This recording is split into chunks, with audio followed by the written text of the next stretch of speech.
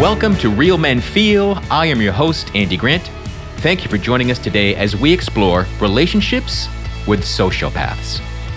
There is an attraction and an ease in blaming a woman, even expanding that to be all women, when you have a relationship full of lies and manipulation. But there is a better way. There is healing, there is growth, there is an honest, healthy love outside of that experience. If you are tired of feeling the shame of your current or past relationships, go to theandygrant.com/talk and let's discuss it and get you out of that victimhood. Again, go to theandygrant.com/talk because you deserve love. My returning guest today is Mike Sherrick. Mike is an executive coach, speaker, and author of the upcoming book, Manhood Manifesto. He was also in a long-term relationship with a sociopath. I often say that silence kills men. And speaking openly about being in an abusive relationship is not something most men are comfortable doing. Thankfully, Mike isn't most men. Mike talks about his resistance to sharing this part of his life, as well as the shame that went along with it. We talk about the lure of the chaos, of the intense sex that can make us ignore the warning signs of narcissism. Mike stresses the importance of taking responsibility and self-love. And I don't mean masturbation. Let's get into it.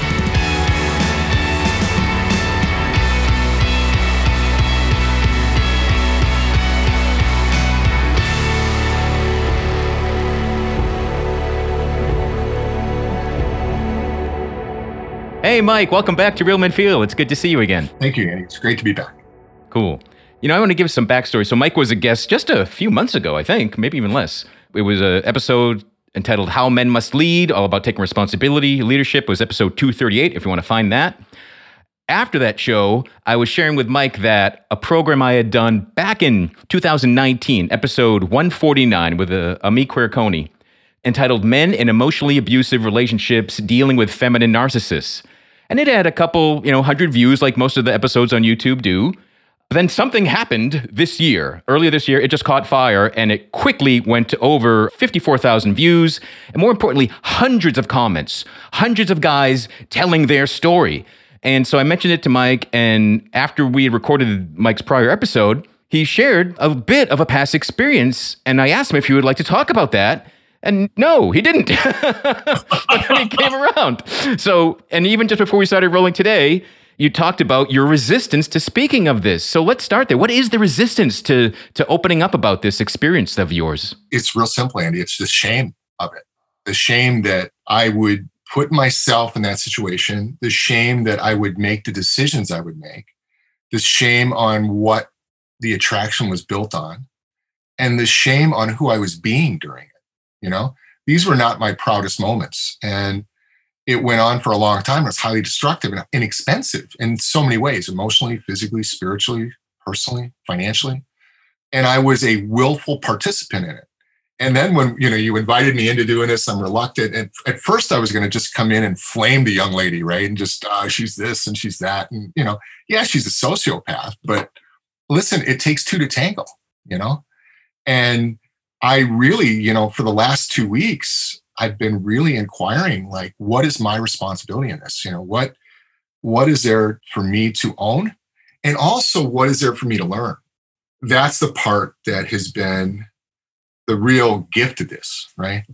But also, it's just the sheer insanity and chaos of it, Like, it was crazy. So yeah, looking back, why do you call that relationship, why do you see that was a sociopathic relationship? The reason I think it was a sociopathic relationship was after it ended, I had to go to therapy, right? I was in therapy and I'm talking to a therapist and I mentioned the woman's name. And, I live outside Chicago and I live out in Naperville and I was going to a therapist who was in Naperville. And what I didn't know is the therapist lived in River Forest where this woman lived and literally lived less than a block away from her and was in the same women's kind of empowerment group with her and actually knew her just by pure cosmic happenstance, right? And so she said something to me. It was probably after 6th or 7th session. She says, listen, I'm just going to cut to the chase. Because I was like beating the shit out of myself, right? I'm like beating the crap out of myself. I'm an idiot, like this and this and this. She says, listen, there's nothing wrong with you. She's a sociopath. And I'm like, what? And when she said that, it was like this weight was lifted off me. Like, not that I was a victim to it, but I was trying to figure it out, you know? And there's nothing to figure out with that. I made a bad choice and I stayed in it. And, you know, I can look and see why I stayed in it, but I didn't know what I got into, man. It's like that thing had way more horsepower than I had capability to manage, right? Yeah. And that's really what it was. And that was really the freeing moment.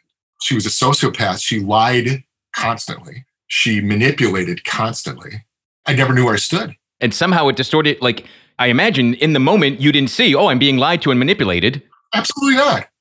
No, absolutely not. No, dude, the sex was off the chart, right? So that's all it was. That was the blinders. That was the thing I was addicted to. It was amazing, right? And so I kept going back for that, even though the cost was so great.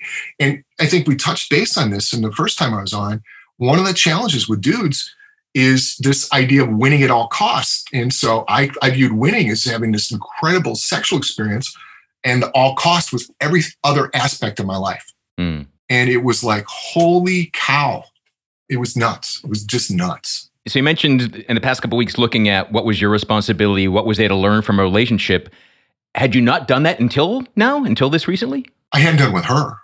Oh no, I mean, I've asked that question, but you know, this went on a while ago, but I didn't do it. You know, I thought I was in love. I thought we had this spiritual connection. I thought we were this faux intimacy that was just incredibly exotic sexual experiences, right? So I was collapsing the two, and I didn't know. And I just was completely and utterly irresponsible and arrogant, you know? So no, I didn't think about it. I didn't look. It was like, it was hot. Let's get it on. You know? Yeah, that topped any possible issue. And I get that. Like, my relationship like this was much the same way. There's a hook of the drama and the roller coaster and the ups and downs. It all adds to the crazy excitement of sexual energy. And exactly. And it adds to the chaos, the thrill of the whole thing, you know? It was nuts. It was just plain nuts. And then you throw in drugs and alcohol and other stuff, and it gets even crazier. So in hindsight, were there warning signs you missed or ignored? Not too many. She was really clever. I mean, she was really good. She had 9 simultaneous relationships going on at the same time. Was that an open relationship? Was that part of your agreement? Or that was a surprise? Okay. We bought a house together. Wow. No. It was a complete surprise. But she traveled for work, right? And in every town she worked in, she had a dude. And sometimes she had more than one dude. And in Chicago, she had 2 dudes, you know? I mean, she had an incredible lustful appetite for, you know, carnal pleasure. And she made no bones about it. I mean, she was, yeah. Was this relationship an anomaly, or is this kind of one in a series? Is this the kind of things that you did follow? Did you like the drama and the chaos of relationships? Well, this relationship was an on and off relationship from the time I was 17 until I was like in my mid 50s. Oh, wow. You know, so it's been the thread of everything. I mean, it's almost destroyed me. I mean, seriously, almost destroyed me. And so, no, I never had another relationship like this. You know, this was not a series of them. This was a unique thing. And what it did, it impacted, I mean, it cost me my marriage. It impacted other relationships I had, I'd be ever present. If there was someone else that I wanted to get together with, you know, this thing would pop up and it would ruin that. You know, it destroyed just about every aspect of my life. What was the final straw that made an off again, on again thing be off for good? If it's off for good, maybe I'm assuming something. It's off for good. I was faced with someone very close to me. My wife was diagnosed with a very severe form of cancer and was given a short period of time to live. And who I had to be with her during that time, this couldn't be any part of that. What really happened was it got to the point where my life became so unworkable, and I saw that was the source of the unworkability. I just had to put it away. And I didn't do it in a way like I didn't call her out and call her names. I just said, listen, I can't do this anymore, you know? And I didn't hear from her. And then I heard from her later, but I just never got back into the whole thing. You know, because we had broken it off 100 times before that, you know? But finally, just really getting clear that I don't know what it was. It was just a series of things. I got present to the destructive nature of it. I just didn't want to do it anymore, you know? I mean, it cost me jobs. It cost me probably millions of dollars. And I think also, too, who I was going to be for my son. I mean, my son witnessed this strange behavior. He didn't know what the source of it was, but he witnessed this strange behavior. So, like I said, I probably was doing this till I was 51 or 52. And it started when I was 17. You know, it's crazy. Did you ever come close or decide like that, oh, I should be marrying this woman? She's who I should be with forever? Or was it always just serious yet not formal or something. No. I thought about it, but then I also knew there was something a little bit off.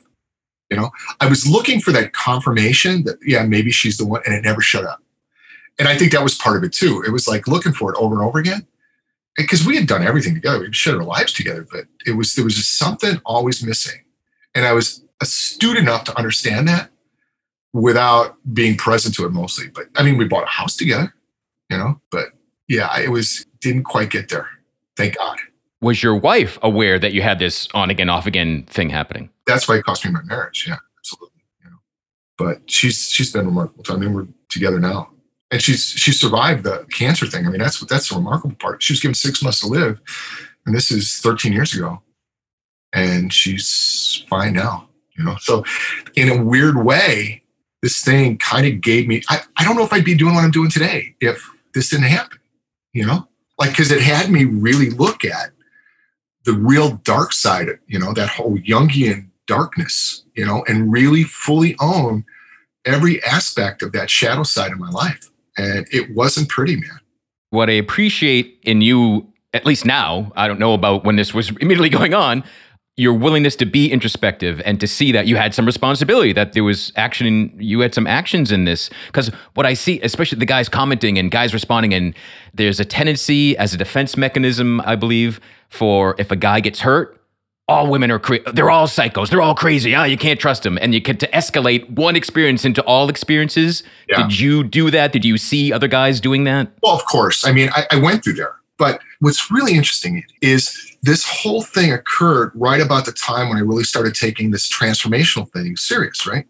I was a seminar leader at Landmark Education, and I was getting into being a professional coach, and I was doing all this stuff. I was kind of done with the corporate leadership thing, which was my track, and done with the macho stuff because it just wasn't paying off. And I was really in this kind of inquiry, and I discovered like every choice I made was bad,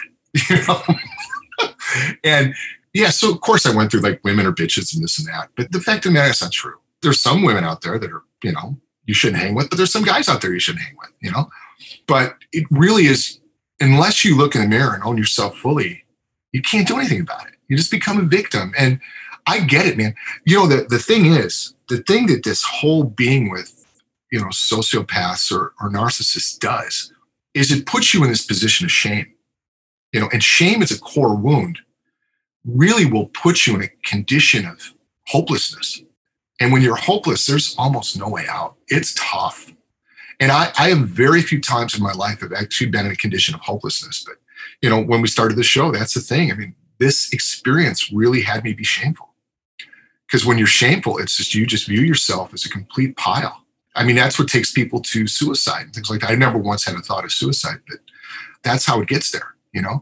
And as men, I think the thing we've got to be mindful with one another is to really, when we see a brother that's in shame, we got to be with that guy, because that's a dangerous condition to be in. Yeah, I totally agree. Yeah, shame is one of the most destructive things, and it's one of the last things a man will ever want to admit to or own. We will cover it up. We will bury it. We will put blankets over it. We will wear a tuxedo. We will do all that to cover it up, right? And we will not own our shame, because we are bad. There's a flaw in us, And no, dude, you just made a bad choice. And if you make a series of them, you might want to start looking at the decision-making process, the wall of thinking. What are you valuing? What are you trying to accomplish? That's a deep dive. That's a heavy conversation, But I am of the belief very few people are inherently evil or wrong and bad or anything like that. As long as we're taking breath, it's recoverable. Yeah. I'm a walking testament to that. I should have been dead a million times. Nobody should have talked to me. I was a jerk. Yeah. Yeah, I love what you're saying about shame. Like, guilt is, I did a bad thing. It's about the thing. It's about one action. And shame is, you internalize it and just, I'm not worthy. I am horrible. I am hopeless. Exactly. I am a piece of dung. Yeah. Yeah, and I do have a background of suicidal thoughts and attempts. And so my experience with an emotionally abusive woman was in my early 20s. Yeah. She was at least 20 years older than me. She never told me her actual age. And that was part of it. Yeah.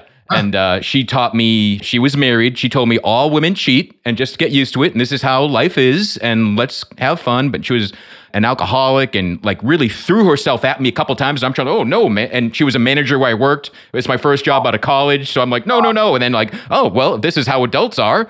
Then there was a part like, I feel like an adult. I'm having an affair. How cool is this? And it wasn't that cool, but it became destructive. And I had that hopeless. My distortion was, I feel so shameful and hopeless. Maybe I should kill myself, or maybe I should propose. Like that's the extremes of both destructive ends that I was going to see. What ends up happening is a distorted sense of love. And what love is, we don't even know what love is. It boils down to, you're living the Maggie May song by Rod Stewart. There's this element of objectification, and as men, we can never be objectified. Well, that's bullshit. We've been objectified millions of times, Yeah. And that's the whole thing. We've got to cease the practice all versions of inhumanity. We just have to stop it. And that's my commitment. And that's actually the gift of the whole thing is I am no longer going to practice inhumanity with anybody. It just doesn't work for me. I wanted to ask if there was, in hindsight, in the moment, what was the biggest lesson? So realizing that even someone that you at times you might have hated and want to put down, you don't want to treat anyone like that. Is that it? No. Listen, I don't hate her. I don't want to be around her. She's dangerous to me. She's kryptonite, Like I don't want to see her. I don't want to be around her. I don't even really want to talk to her. But I don't hate her. I wish her well. I hope she finds peace. I hope she finds love that she wants. I hope she finds fulfillment. I hope she gets everything she wants. I hope that for everyone. Yeah. That's the ultimate sign to me of forgiveness. Absolutely. I want the best for me. I want the best for them. And I just don't need to be part of their lives. I can't be. One of the big breakthroughs for this. So I grew up in a family, let's just say, was mildly alcoholic. Right? And so the problem when you're around like a lot of alcohol and drug abuse is you don't have any idea what boundaries are. And all you want to do is make things cool, right? I didn't know what boundaries were until the lesson I got from this is boundaries. I get to say no. I get to say this one works, this one doesn't work. I get to say I can be part of this, I'm not part of this. I actually got my voice from it, as opposed to a voice that was supposed to please others. I got the voice that fulfills me. And that's a big deal. It is. I also had this belief that I'm at a place in my life where I don't think it's possible to be happier and more fulfilled than where I'm at right now, right? And to get here, I had to go through all those dark passageways to get here, right? And yes, some of them were really shitty, like really shitty. But in going through that, the lesson learned and the power that you learn and the ability to get through that is so freaking valuable. When I see it now, I just giggle. That's all you got, In doing what I do now too, that how that becomes valuable is I work with a lot of, we talked about, I work with a bunch of leaders, right? And these guys are face to face with real life hard decisions every single day. And who I get to be is that stand for them and kind of the Sherpa to walk them through that valley of darkness. Like, got this one handled. Come on. You think that stuff? I got some stories for you. Come on, let's go. And not that I've been there and done it all, but it's you get some traction and some understanding, and you get to really appreciate this experience of life. And I'm sure with your journey, my experience of you're like this guy that's so freaking grounded.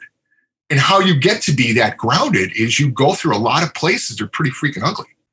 So, and that's what I appreciate about you and what you're doing with the show. It's cool, And what guys miss is when they dismiss this woman as a bitch or this or this or this, is they miss the opportunity to go through that valley of darkness for themselves to really work out what they need to work out. It's all a gift. Yeah, and I heard that saying so many times growing up, like, oh, there's a gift in your shit and be willing, I'm like, fuck you. And in the moment, it sucks. It sucks. Yeah. It really sucks. Yeah. It really sucks. It sucks like you can't believe. Yeah, so just make sure. Just because we're saying there's a win, there's a gift, there's something to get, doesn't mean in the moment you're like, oh, good, I'm learning something. Oh, this is the best learning experience. No, dude, this is horrible. It's freaking horrible. It really blows. Yeah. So have you heard other men speak about relationships like this, about feeling so shameful and feeling manipulated and lied? Is this something that guys in your circle would ever talk about? Not too often, man, because, and I know they've gone through them, but they keep it on the down low because of the shame piece, right? And they put it over. And the problem is when you can talk about it, when you can share about it, it actually generates that forgiveness so you can move forward. It's a form of grieving, man. Yeah, good point. Because Yeah. you get to the point of acceptance. And dudes always stop at being angry. I'm just pissed. Fuck that. Right? All that stuff, right? Yeah. It keeps us in victim mode. Absolutely. Like, it's all your fault. So you just keep saying, I'm the victim of that horrible, bitchy woman. Oh, it was all her fault. Then you just keep diminishing your own power. That's exactly it. You give them all the power. Listen, I'm a powerful dude. You want a chunk of this? Buckle up, kid. It's going to be an all-day ride. I mean, seriously, you may win, but I'm going to be there for a long time. Yeah. Unless you go, you know what? I give it all to you. This chaos has me confused and thinking it might be love, or I'm loving this sex, but I'm hating the other part, but I don't know how to take it apart on my own. And you go along. You give your power away. Right. Yeah, that's exactly what happens. And that's the only way you lose power is you give it away. No one can take it from you. Right. No. Yep. No. And then you can reclaim it and you can own it and you can build upon it. That's the real gift of the whole thing. So awesome. So since we both agree that there are gifts in our horrible experiences, we probably wish that we could recognize that earlier. Do you have any advice for having gone through what you've gone through? Is there any advice for a guy who's realizing, you know what, I think I'm with a sociopath. I think I'm being lied to and manipulated all the time. What would you advise? Any solutions you could offer? Get out of it as quickly as possible. The only way out is through it, so just exit. Don't try to work it out. And the other thing I would do is really locate yourself and understanding what's the real attraction. Is it really about the hot sex? Is that really what's driving you? And just be responsible for that. And then you can create the things that you want in a relationship. Just have it be hot sex, part of the thing I really need in a relationship. But I'm of a generation that made sex kind of dirty and kind of like forbidden a little bit. So the hotness was kind of part of the attraction of it, right? Because I grew up Irish Catholic in the 60s in Chicago, right? And so sex was bad. And then you're having this amazing experience. Like, wow, I shouldn't be doing this. That's kind of the allure of it, right? Right. Even more adds to it. The mystique, the magic. Like, oh, I've found the one woman in the world that this is amazing with. You might be telling that. Right. Yeah. And really start looking at that and getting responsible. The other thing, too, is I would seek therapeutic help. Go see a therapist. There's a lot of great ones. He's become a really dear friend of mine, but this guy at Oak Park, Illinois, Steve Parker, has been a godsend to me. And I still see him all the time. I don't see him all the time. I see him a couple times a year. And he tells me, you're the healthiest guy I know. Get the fuck out of here. but I just do just to check in, Yeah. And I think that's another part of the shame. We've got this view of therapy as, we must be broken. No. Professional athletes go to trainers and therapists all the time to keep themselves in top shape. If you're playing a big game, you need a pit crew, So I think we got to break all that shame and all that kind of stigma around all that stuff. Yeah, totally agree. That's why, one of the big missions of Real Men Feel is things I say all the time. Silence kills men. Yeah. Shame adds to all that. And it's not about silent about one issue. It's silent about, so many issues. And guys, there's a litany of things that guys aren't willing to talk about. And we feel shameful about a lot more than just putting ourselves in relationships that aren't good for us as well. Well, that's why I'm doing ManFest, right? That's really why I wanted to invite you, because you would really get it. And the guys I'm bringing together, I'm not sure fully get it yet. They'll get it when they leave. By the time they get out of there, it's going to be really a curated experience for guys to really get that and start bringing things to the surface and to the open that we've never done. That's why the first one's going to be a small experience. It's not going to be very big. But cool. Your goal is to have this event become, how often would you like to see twice a year I want to do it. And I want it to grow to be a bigger event, but we got to start with a small one just so guys can get the space of it, right? Yeah, you got to start where you are. Yeah. Yeah. Cool.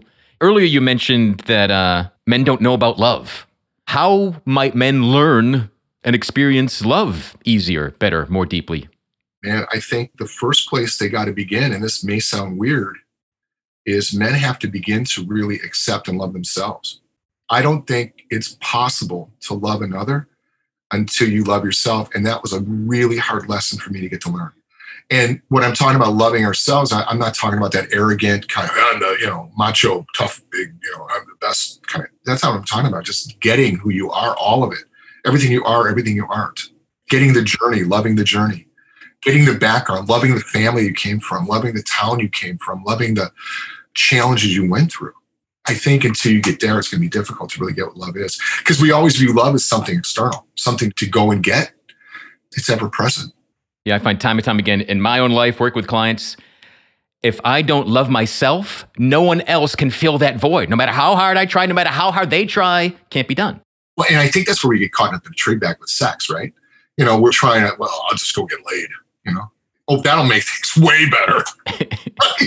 I mean, it always turns it into a bigger shit show. And we can't fill that void. The only people that can fill that void for us is us. You know? Yep. The first workshop I ever did was called Self-Love for Men. No, this isn't about masturbation. I had 5 brave strangers that show up, and I was like, oh my, and I was so reactive before it. I got toxic poison ivy. My whole head was swollen, and I was like talking to energy workers, and I had someone actually able to turn the itch off. I'm just swollen, looks like bad Rocky movie, all sorts of stuff. And I got that. This is all my own reaction, all my resistance to who am I to talk about self-love? Yeah. So I had to show up, just figured, I'm here because I love myself. And guys told me they could see the swelling go down through the course of these 2 hours that I spoke about our willingness to have self-love. And it ended up being an amazing experience. So much of the experience we have of life is self-generated, so much of it. And that's what's both cool and crazy too, but yeah. So realizing that you got gifts from it, and again, but it might have taken longer than you wish if you were plotting how it would work. Yeah. Is there anything that would have helped you avoid this, or did you need this experience so that you could become the man you are today? Well, I wish I would have avoided it, but the truth is, I think this is just my journey. I think this is the way. I wouldn't have designed it this way. I would have really wished it could have been truncated, but I learned, the most valuable lessons were near the end, so you had to go all the way through it. So yeah, unfortunately, I think, I had to, Awesome. So is there anything else that you would like someone in that relationship, or who's just beginning to go out there, or maybe someone that's been hurt and thinks that, it's all them? Any last bits of advice for in the dating world, I guess, maybe? I think the biggest thing is just everything is recoverable, right? Every mistake you make, as long as you have breath, you've got a chance to put it in the right direction. So just forgive yourself and bring a sense of humor to it. I mean, think about how funny it is when you're making every decision just based on getting laid. Right? You're literally thinking with your penis, right? I don't know about you, but I've noticed the penis is not really bright at, problem solving, good at problem creation, but not problem solving. And so just bring a sense of humor to it. Just get when you're a horny dude, be responsible. Cool. I'm in my 60s. I still sometimes think, God, when am I going to stop being a horny dude? Yeah, I find that, again, clients all the time tell them that when you can laugh at something, when you bring the power of levity to something, that shows you're healing. Oh, yeah, absolutely. If you can't laugh all the time, then there's bigger issues. Yeah, for sure. Mike, I really appreciate your willingness to break through that resistance, to share about this. We both agree this is happening to way too many guys. And I think it happens to too many guys because not enough guys are willing to say, I've been through this. You can get through it. If you find yourself in there, it's not something to be shameful over for the rest of your life, but get help, get support, end it. Yeah, I think it's even more challenging today because I think our culture is a little more narcissistic than it was even 15, 20 years ago. So I think it's more prevalent. So yeah, and if you catch yourself in this, man, get out. And if you need help, reach out to somebody. Yeah. I mean, have them reach out to you, have them reach out to me. I don't care. Yeah. Get out and then stay out. Right. We all bring our wounds with us. And if we never address them, never look at them, never give them a chance to breathe and to heal, then we're just living life and seeing life through all this scar tissue. And it keeps distorting it more and more. And each relationship can get worse and worse instead of better and better. Well, I don't know if you've seen this, but when guys bring brokenness or injury into another situation, be it work or relationship or that, they tend to create this barrier. I'm not going to go here and I'm not going to go here and I'm not going to go here. And what ends up happening? You have this really limited perspective on life and this really constrained viewpoint of what's possible and what I can do and what I can't do. That's not good either. So yeah, when you forgive stuff, it just opens shit up. Right. Yeah. Life is meant to be expansive. And even, visions of masculinity and to be a man and what's sex. Every time we try to label something or put a constraint around it, we're doing ourselves a disservice. Yeah. So if we could get more guys to I'm feeling really shameful today, and own it, how transformative would that be? Well, think about George Costanza and Larry David. Why are they so funny? Because the shame is just out in the open and it's funny, right? And they own it fully. That's why that stuff is so funny because it's so human. You're right. They don't bury anything. They don't hold it back. Yeah. I mean, the whole shrinkage episode, if there's anything more shameful than it's shrinkage, the water was cold. I mean, that stuff is just hilarious, right? Yeah. And we got to get our sense of humor back, I think. Awesome. Well, again, silence kills men. I hope we're waking some people up, realizing, whatever you've been through, whatever you're hiding, that's giving it its power. That's giving your shadow all of your energy and focus. And, we all deserve better than that, deserve to feel self-loved. And it's only when you have that self-love, you can love others and receive love, truly healthy love. Yeah, cool. So Mike, what's the best way for people to find out what you're up to and learn about ManFest, if there's still room for that for people? Well, ManFest is not an open event. I'm not going out there inviting the whole world to that, because it's really a select group and it's a curated event. And so, but there will be some information on ManFest, and ManFest 2 may be a much bigger event. So, but the best way to get a hold of me is you can go to my website. I just got a new website up. It's www.mikesherrick.com. So it's my name. There was a ton of marketing went into figuring out the name of the website. So, but yeah, it's the first time I ever had a website after my name. You can find me on LinkedIn. You can hit me up with my email, mikesherrick@gmail.com. Yeah. And don't forget my book. Yeah, throw it out there. Book, Manhood Manifesto, on Amazon. That's coming out like a month and 3 days, something like that. Cool. All right, yeah. Visit realmanfeel.org. The show notes for the episode will have links to everything Mike's up to, links to the book as well, because I'm sure you can pre-order it, even if it's... Oh, yeah, it's available. Yeah, man. Yeah, awesome. Yeah, if you find yourself going through hell, Churchill said, keep going. Keep going, yeah. Yeah, don't stop. Clarify that. Doesn't mean keep going in this awful relationship. No. It's like, no, this is horrible. It's draining me. It's literally killing me. You deserve better. You're worthy of better. Once you get under the thumb of giving your power away and you believe the lies and the manipulation because there's something wrong with me, that's a horrible place to live, and you don't have to stay there. Absolutely. Cool. Awesome. So wherever you're discovering Real Men Feel, give us a like, a share, subscription. Let someone else, let a guy know that he should listen to this. You can literally save a life by sharing the right show with somebody else. Yep. So I invite you to do that. And until next time, thanks, Mike. Thanks for everyone for listening, and be good to yourself. I will. Thanks for having me. My pleasure.